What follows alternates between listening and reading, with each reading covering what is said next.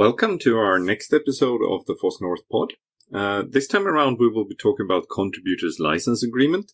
And we've actually got a lawyer in the show this time around. We always keep on talking about it. So welcome to the show, Katarina. Perhaps you can say some short words about yourself. So I'm a lawyer by training. I'm admitted to the bar in Germany. I came to the field or to the general topic of open source and open content licensing by working as the International Director for Creative Commons. I think that was like 10, 15 years ago, like a really long time ago. And yeah, that was basically my entry point to this whole world of licensing, standardized public licensing schemes, and so on and so forth. And after serving as a director for Creative Commons for a couple of years, I worked on exactly this topic, contributor agreement, as part of my work that I did for the Shuttleworth Foundation. And what we build is, a set of predefined, standardized contributor agreements. So it's a different set. You can use different options, similar to the Creative Commons licenses. You can, pick and choose different elements for your contributor agreement. And that was I think, globally the first attempt to standardize these kind of licenses. And we should probably clarify in the beginning, what are contributor agreements? Why do we have them, or why are they out there in this world? And where can you find some of them? And if we want to talk about what are contributor agreements, so how do we describe them in general terms, then we can say contributor agreements are legal agreements that define and clarify the terms under which a contribution, and that is very general, could be code, software, could be simply a translation of something, could be any other artwork, any kind of contribution, basically, how that is made to an open source or an open content project. So contributor agreements, I think the term is used quite often in the context of software and software contributions to open source projects, but it's not necessarily limited to that, right? So you could contribute, for example, to Wikipedia under a contributor agreement. They don't have one, they have another model, but you could use contributor agreements to all sorts of open source or open content, open access projects. Is this usually a part in like a service contract? Would that technically be a contributor agreement to some extent? Could be. So there could be a contributor agreement included in the service contract. So then you usually have, a separate section about a license, how the rights are structured in that service agreement. I think what I wanted to say here is that there is not one contributor agreement, and contributor agreement is not a predefined term used by a specific group or something, right? So there's not the contributor agreement. Contributor agreement is just a technical description of a set of agreements, licenses, I would say, but that's probably something that we can discuss later. And they can appear in any kind of context and in any kind of, setting. Cool. So the most often asked question is, what is the advantage of using a contributor agreement, right? So why would you use a contributor agreement? And now I think we should put on the glasses of, the project that wants to collect contributions for a specific project. And in order for that project to have the ability to make the contributions available under specific outbound licensing terms, you need to be sure that you have the rights by the contributors. So that's probably the most important aspect of why you need to start looking into rights specifically whenever you talk about contributions to any specific project. If the project has the rights to, decide about the outbound licensing terms, then that automatically also gives that project the guidance and leadership with regard to relicensing. So I'm not sure if you guys remember the Wikipedia switched from the FTL license back in, I think, 2009, 2008. to now the Creative Commons. I think it's 3.0, the current version, or 4.0. And I mean, legally speaking, that was not really possible without any individual contributor actively relicensing their own part of the Wikipedia. If the project has all the rights, then they can take guidance and leadership with regards to relicensing, which also comes with a risk, right? So projects that are currently licensed under an open source license, if there's a change in leadership for the project and they have all the rights, then they could, decide that they want to relicense it under any proprietary license. And that's the big concern, right? Giving the project this kind of power, I would say. That was the most criticism that we were, asked and that we had to discuss while working on these standardized contributor agreements. I think, why would a contributor ever give the rights to a project? The contributor still wants to have a say in questions of relicensing and future direction of the projects. Anyway, so another interesting aspect, and I think this is one of the key arguments that, for example, the Free Software Foundation uses. If the project wants to enforce any kind of legal disputes, then they need to have the rights, right? So if you want to go and enforce something in front of a court, then you need to prove that you are the rights holder. And the Free Software Foundation has actually a copyright assignment, right? So you assign your copyright to the Free Software Foundation if you contribute anything to the GNU project or something like that. And the argument they are using is that in case of legal disputes, they want to be in the position to really enforce the project. A final kind of interesting aspect that so far has not really been discussed, because free software and software in general is still kind of young. But I mean, at some point, there will be the question of, what happens if the contributor dies and 70 years after the death of the contributor, the copyright expires, or even after the death of the contributor and the copyright is not expired, who owns that right? So who is the successor of the rights, and how do we deal with that? So this is another question that I think, there are not so many developers that have already died or contributors, so that question is theoretical, but at some point it will become relevant. So it makes sense to start thinking about these issues. I was thinking about the enforcement there for a quick session. So FSFE has this, or FSF. I also saw that KDE has something like this, where you can sign things over. Is it common practice among the bigger projects, or where do you see it generally? Yeah, I think that's a bit of a political thing here. We did a little bit of research, and you can find some examples on the contributoragreements.org website. So contributor agreements are really used widely, but very few people officially talk about it because it is some kind of a political thing, right? So even the Free Software Foundation in the US, they don't run around and talk about their copyright assignment on conferences, right? They just do it.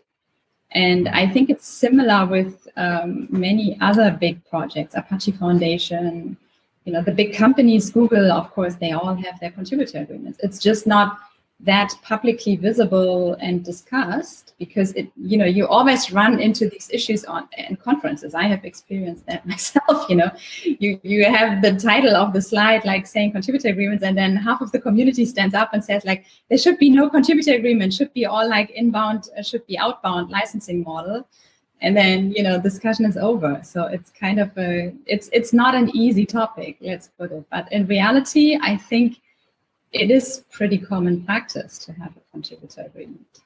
But is that common practice even for projects where there is a more permissive licensing model used? Because, except for this enforcement and death issue, the licensing issue and outbound licenses is usually not as big of a topic if you're already on a permissive license. Yeah, so the contributor agreement question, or the question whether you use a contributor agreement, has nothing to do with the question whether the outbound license is permissive or strong copyleft or whatever. It's simply a way of, how do you structure the rights between the contributor and the project, which can then use whatever outbound license they want. And you're absolutely right. I mean, quite often they do have a policy on what kind of outbound license they are using. And let's say even if they use like BSD and that's in their policy, that does not mean that they don't need a contributor agreement to make sure that they are in the position to, use the BSD for the project. Because in order to license the project as a whole under the BSD, you need to be in the position to have the rights to do so. And getting the rights, basically requires that you have an agreement with all the different contributors. The only other model that could work is this, what I've just mentioned, inbound should be outbound licensing model. And thereby, the contributor is the rights holder and, licensed directly under the BSD, meaning that everyone could use that particular contribution under the BSD, including the project that we are talking about. And then obviously that project could, also use the BSD as an outbound license. In that scenario, the project itself is really just a maintainer without any rights in the project itself that go beyond the rights that are coming from the BSD. Right? All right. Yeah. Yep. So one question. So the copyright holder must be a human, or how does it work? That's a good question. So the copyright holder does not necessarily need to be a human being. So usually where the copyright originates, that is an individual person, right? Because by the copyright law says that the author, the creator of any particular work, whether that's software or painting or whatever, that is the author and the rights holder of that particular work.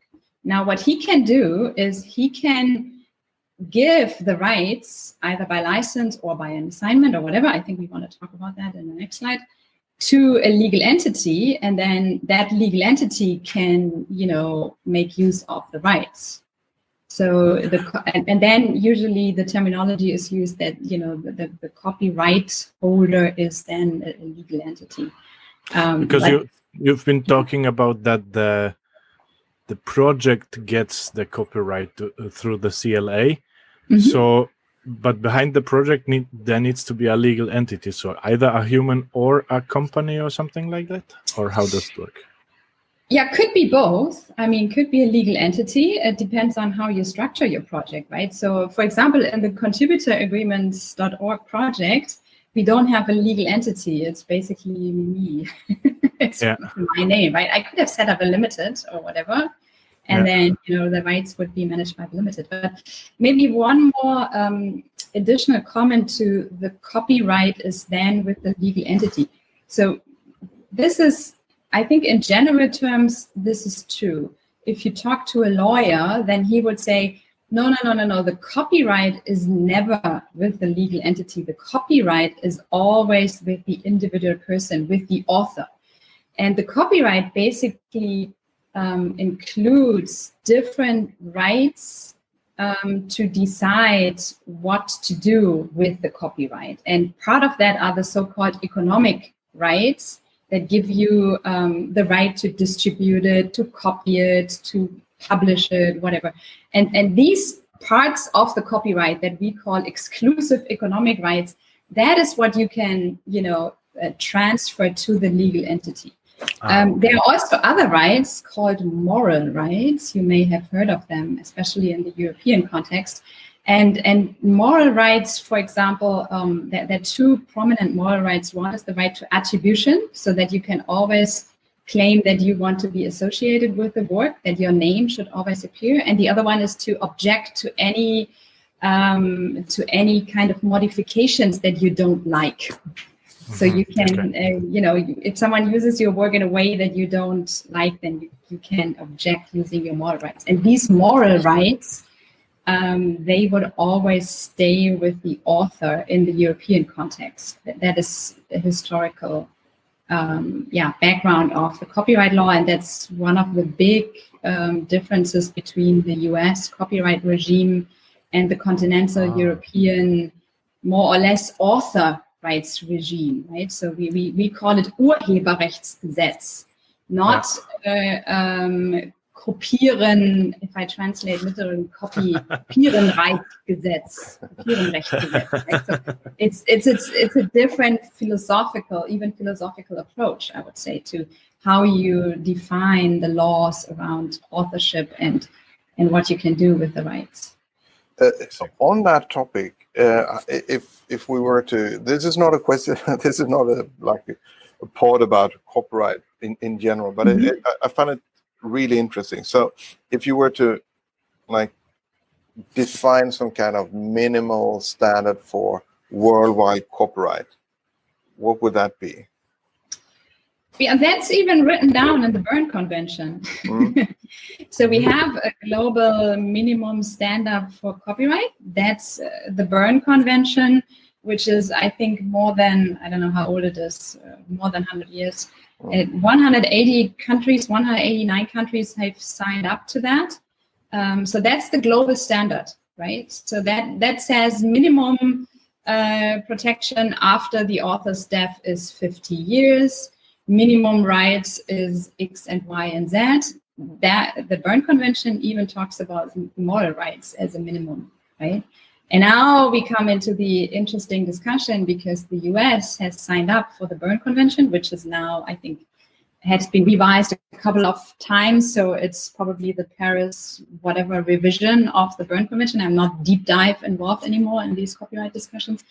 But the US should, theoretically recognize moral rights because of that international treaty. In reality, they don't have it reflected in their US Copyright Act. So it's a tricky thing. Thank you. Here, I basically just wanted to talk a little bit about, or, give you the background on what the main differences are, because contributor agreements is usually just the descriptive term of either a contributor license agreement, and most people use the shortcut for that, like CLA, to refer to contributor agreements, and CLA means contributor license agreement, in the context of software development and contributions. The other alternative could be as a contributor assignment agreement, right? So CAA. The basic difference is, as the name may suggest, that for a contributor license agreement, you have a license. So you hand over the certain economic rights, you license these rights to the project, versus in the assignment agreement, you assign your copyright. So you transfer the entire copyright to the project. And I think that, we have almost already answered that this is not possible in the European context, right? So a contributor assignment agreement in the continental European context would not be valid. So I always recommend for people who come to me and to ask about these, what to use, and we say, clearly go for a contributor license agreement, right? Because if you're in Europe, then you may want something that refers to a license. When you say in a European context, does that mean when the project is in Europe, if there's the legal entity, or when the contributor is in Europe, or either or what does it mean?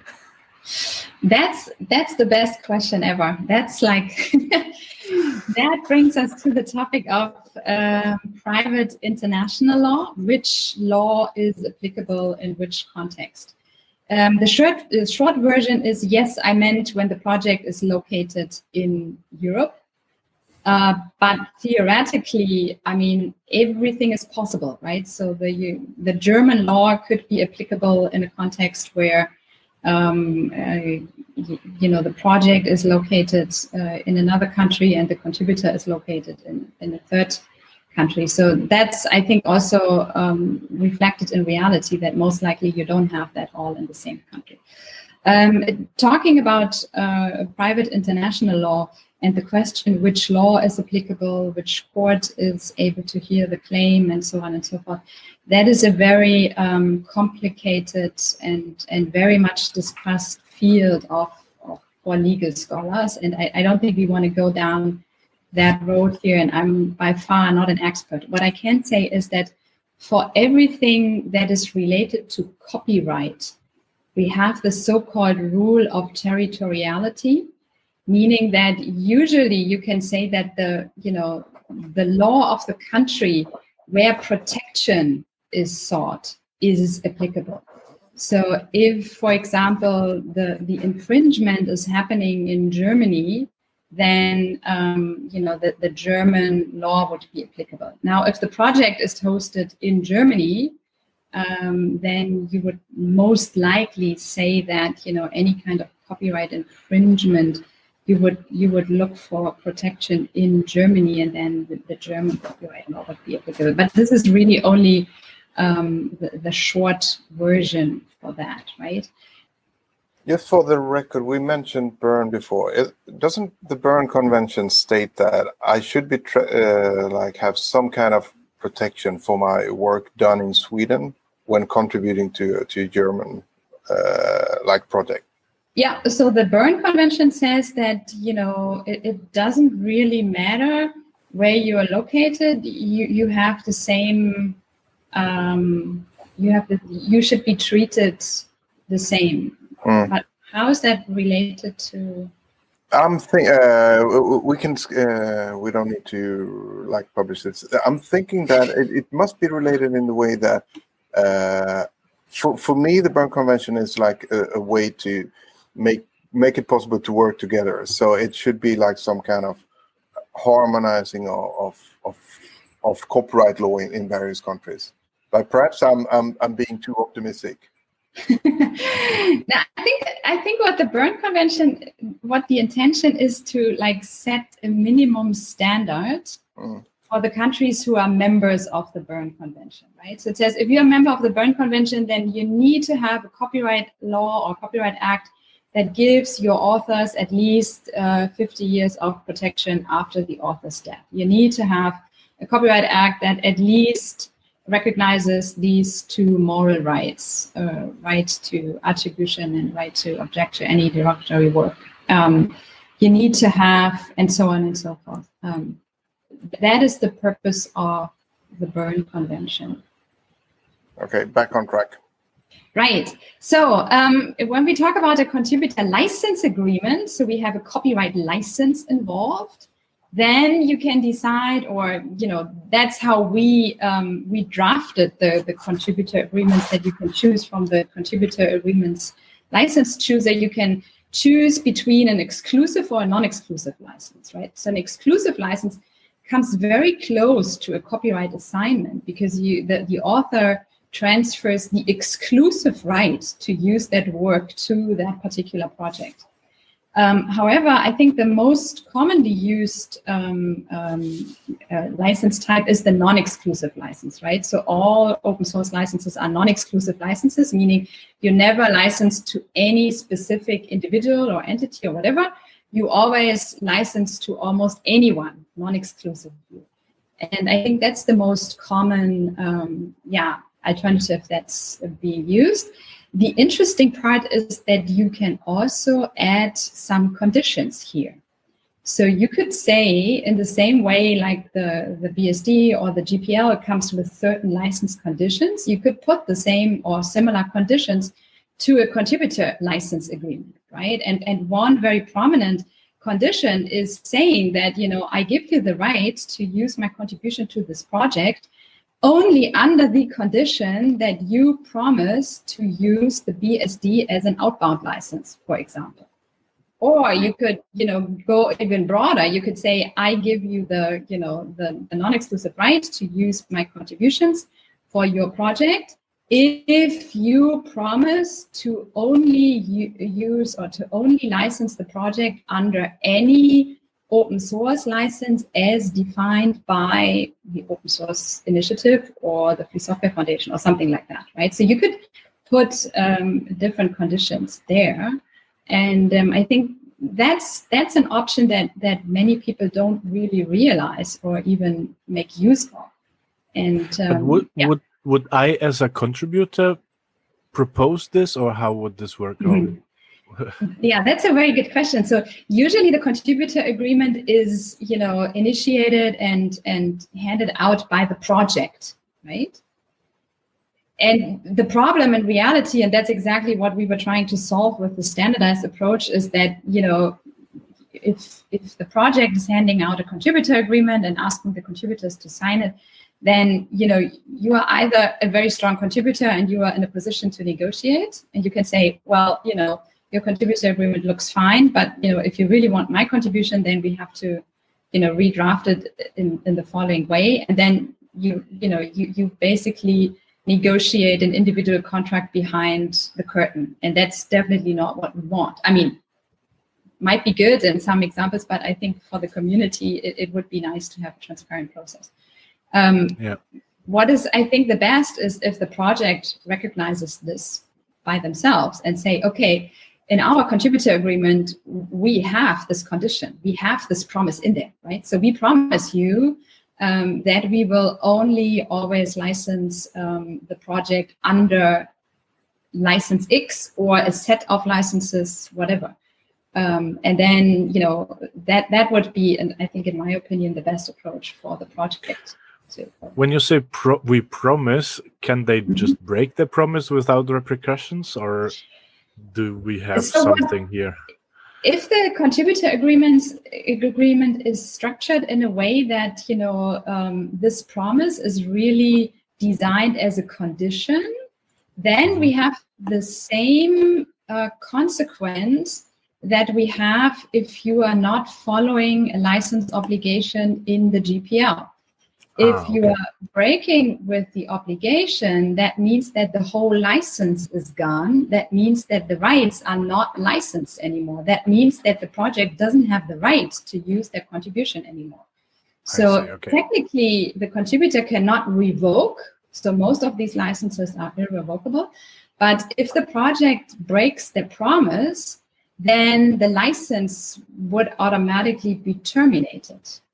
And that means that, the project can't use it anymore. So in that sense, the promise is really a binding promise, right? So it's not just we intend to do something. It's like, this is the condition that we apply to this. At least you could draft it in a way, and we drafted it that way in our standardized contributor agreements, right? So you can always draft it in whatever way you want. I mean, you can just hire a lawyer and he will put in this contributor agreement whatever you want. But for the standardized agreements that we wanted to see out there on the market, we put it at least as an option to put this as a binding condition. Cool. Okay. That's the way you actually resolve the trust issue that we discussed earlier. That why would you sign something over? So then you have the other half of that equation, so to speak. Yeah, I never really thought about this. I mean, I've always been on that kind of stand up and shout thing whenever someone says CLA, that why would I do this? But I mean, if it is a CLA with these conditions that we will always only use, and I mean, you could do this as, I suppose the condition could be anything, like we will always only use a copyleft license, for example. Yeah, you could put that. I mean, for me as a contributor of, code in general, that would be perfectly acceptable, I think. Yeah.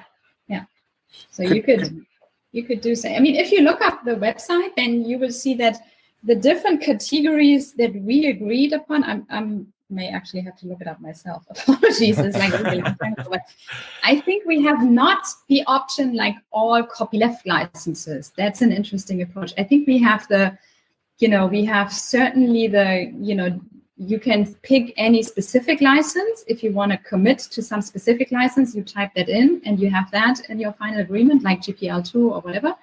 we certainly have the option that you can, any kind of open source license as defined by the Open Source Initiative or the Free Software Foundation. So, the broad range. Oh. And then the last option that we have, I think, is the one that there's no promise, which then, would give, for example, the project the option to also relicense under proprietary license, right? So you could choose that as an option. So if, some contributors don't care, some projects really need that, and why not having it as an option?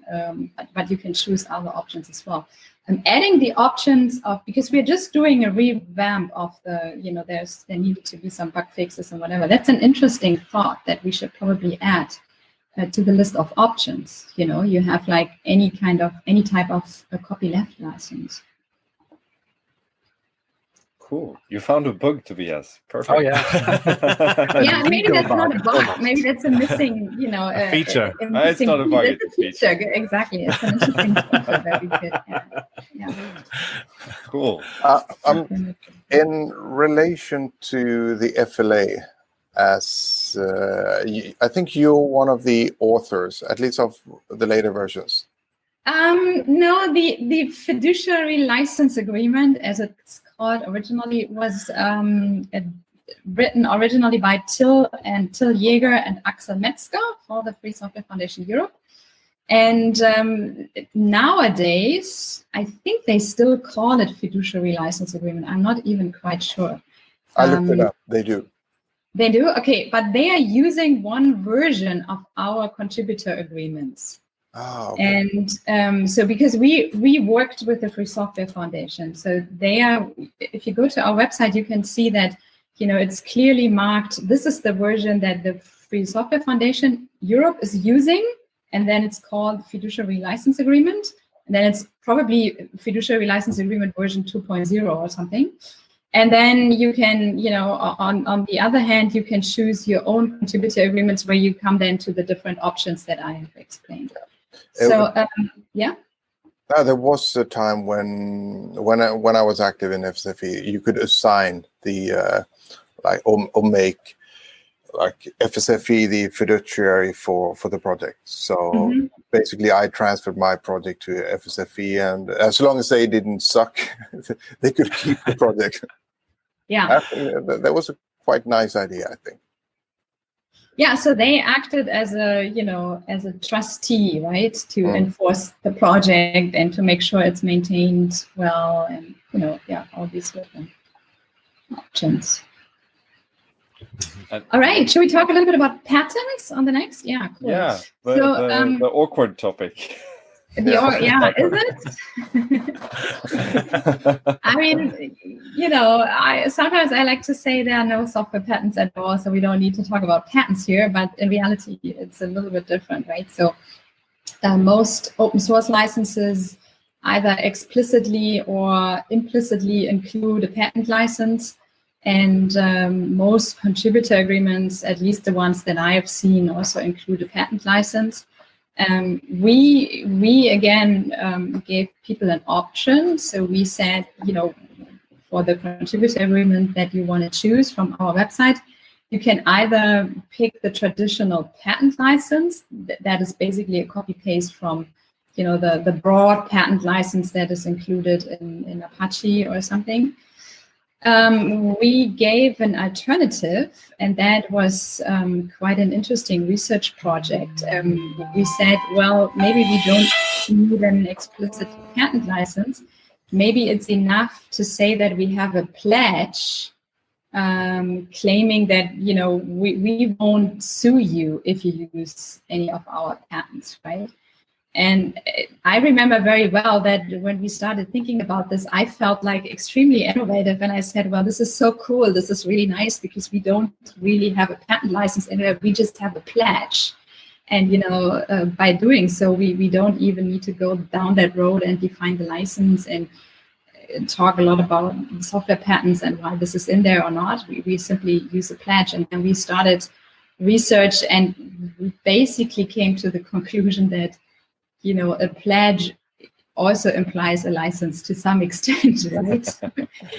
it doesn't really matter if you say like, I allow you to use something, or I promise you not to sue you if you use it. But this is like interesting legal research, and if you really deep dive into this from a legal perspective, then you will probably also find many people who are saying that a pledge is not a license, it is something different, and that kind of, it's an interesting field. But to make a long story short, I think the contributor agreements in general, most of the ones that I have seen and also ours, they need to somehow deal with patents, at least to the extent that it is necessary to potentially make use of some kind of patent to the extent that you want to use the software for that specific project that you're contributing to.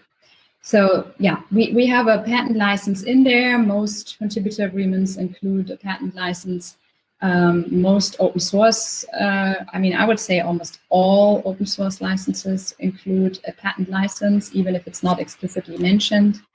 Yeah, that's basically, that was the intro that I wanted to do. It's already 50 minutes, so we can go to all the questions that you may have. Yeah, I'm looking a bit at the questions we collected before, and I think you've answered most of them. I mean, one of them is really, is there an alternative to CLAs that could fulfill the same function?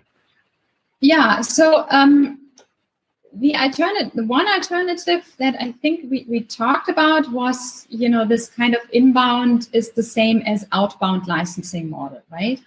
But it's not an alternative in the sense that, the project has then any kind of, right to decide over the rights. So it's a slightly different approach. I would not really call it an alternative. The project would basically become just another user.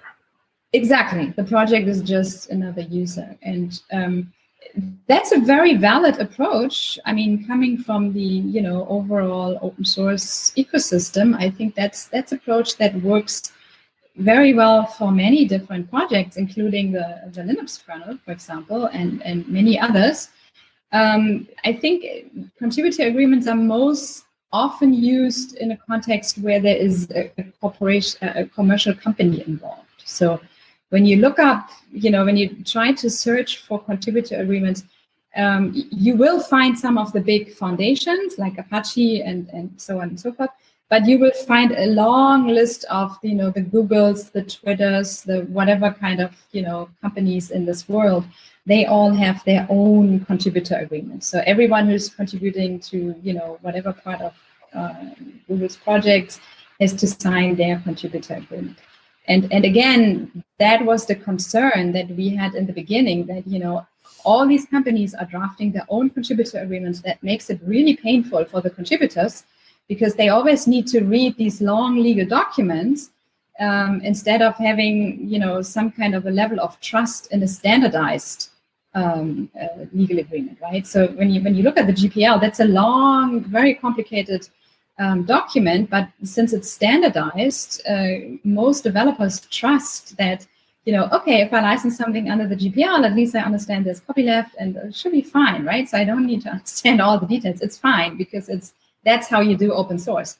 And we wanted to, achieve the same with the standardized set of contributor agreements. Tobias, you've been involved in this one project where we had to have a CLA. Do you remember if we ever heard about this, or if how we did it in the end? No, I think, we basically used this CLA hub, which we looked up before this pod, and it's now dead anyway. So CLA hub doesn't exist, but that was basically... I think the CLA hub exists, but that particular agreement doesn't exist. Okay. I don't know. Well, the idea was then just to be able to relicense that code commercially. But we basically copied what the Qt company did or something like that. I don't remember. Oh, I don't remember either. There was someone involved who drafted it up, and then we pasted it in and required people to sign it. And you used the link instead of copying the license agreement to the source code. Wow. I mean, this actually leads to my next question, because I think what CLA Hub it does is to allow you to sort of sign a CLA. So are there any court cases or anything that tells us how it actually has to be done? Is it enough to have a contributions.md file in your repo, and anyone who does a pull request have signed it by implication, or how would you recommend go about it as a project? Yeah, that's a good question. If I remember correctly, when we started the project, we also did some research on, on signature formalities, I think we call this. So what is required to make this a legally binding document? So does it need to be in writing? Does there need to be a signature? And is an electronic signature enough? And I would have to look it up. And maybe there have already been some changes, because, the project is really, I think, it's a couple of years ago, and with more and more legal documents going digital, I think the requirements have in many jurisdictions probably been adjusted or changed a little bit. What I recall from our side is that you would need to do a real agreement, right? So you would need to have it in writing somewhere. So it's probably not enough to just have somewhere in the file or something, but you don't need to have like a written signature. I think there were only 2 jurisdictions back in that research that we did like 10 years ago who really required these documents to be signed by both parties, where you basically really need paperwork. And there was South Africa, and I'm trying to remember what the other one was, something like that, but I would have to look it up. I think what today would be fine if you put it on the website of the project, and you kind of state it as these are the terms for our contributions. Right? Cool. So looking at the clock, it's been really, really interesting, but we're actually running out of time. So I'd like to thank you a lot for all the answers. Before we do this, I want to put Katarina in an awkward situation. Yeah. Please, go ahead. So how about we discuss liability at some time? Would that be okay with you? Yeah, of course. Okay. Go ahead. Cool. Super cool. So now I have to set up a second date. Awesome. By the way, I also have a little more time, so don't worry. We can also put this off the record. It is me who have a hard stop. So we have common colleagues who will be upset in 3 minutes. Oh. And I do want to point out that I haven't been bashing Daniel Stenberg and the Code Project for the entire episode. Yeah, that's impressive. That's actually good. He doesn't have a CLA, so it didn't apply. No. No, but we will put all the links in the description for this episode, and you can find all the episodes at foss-north.se/pod. Cool.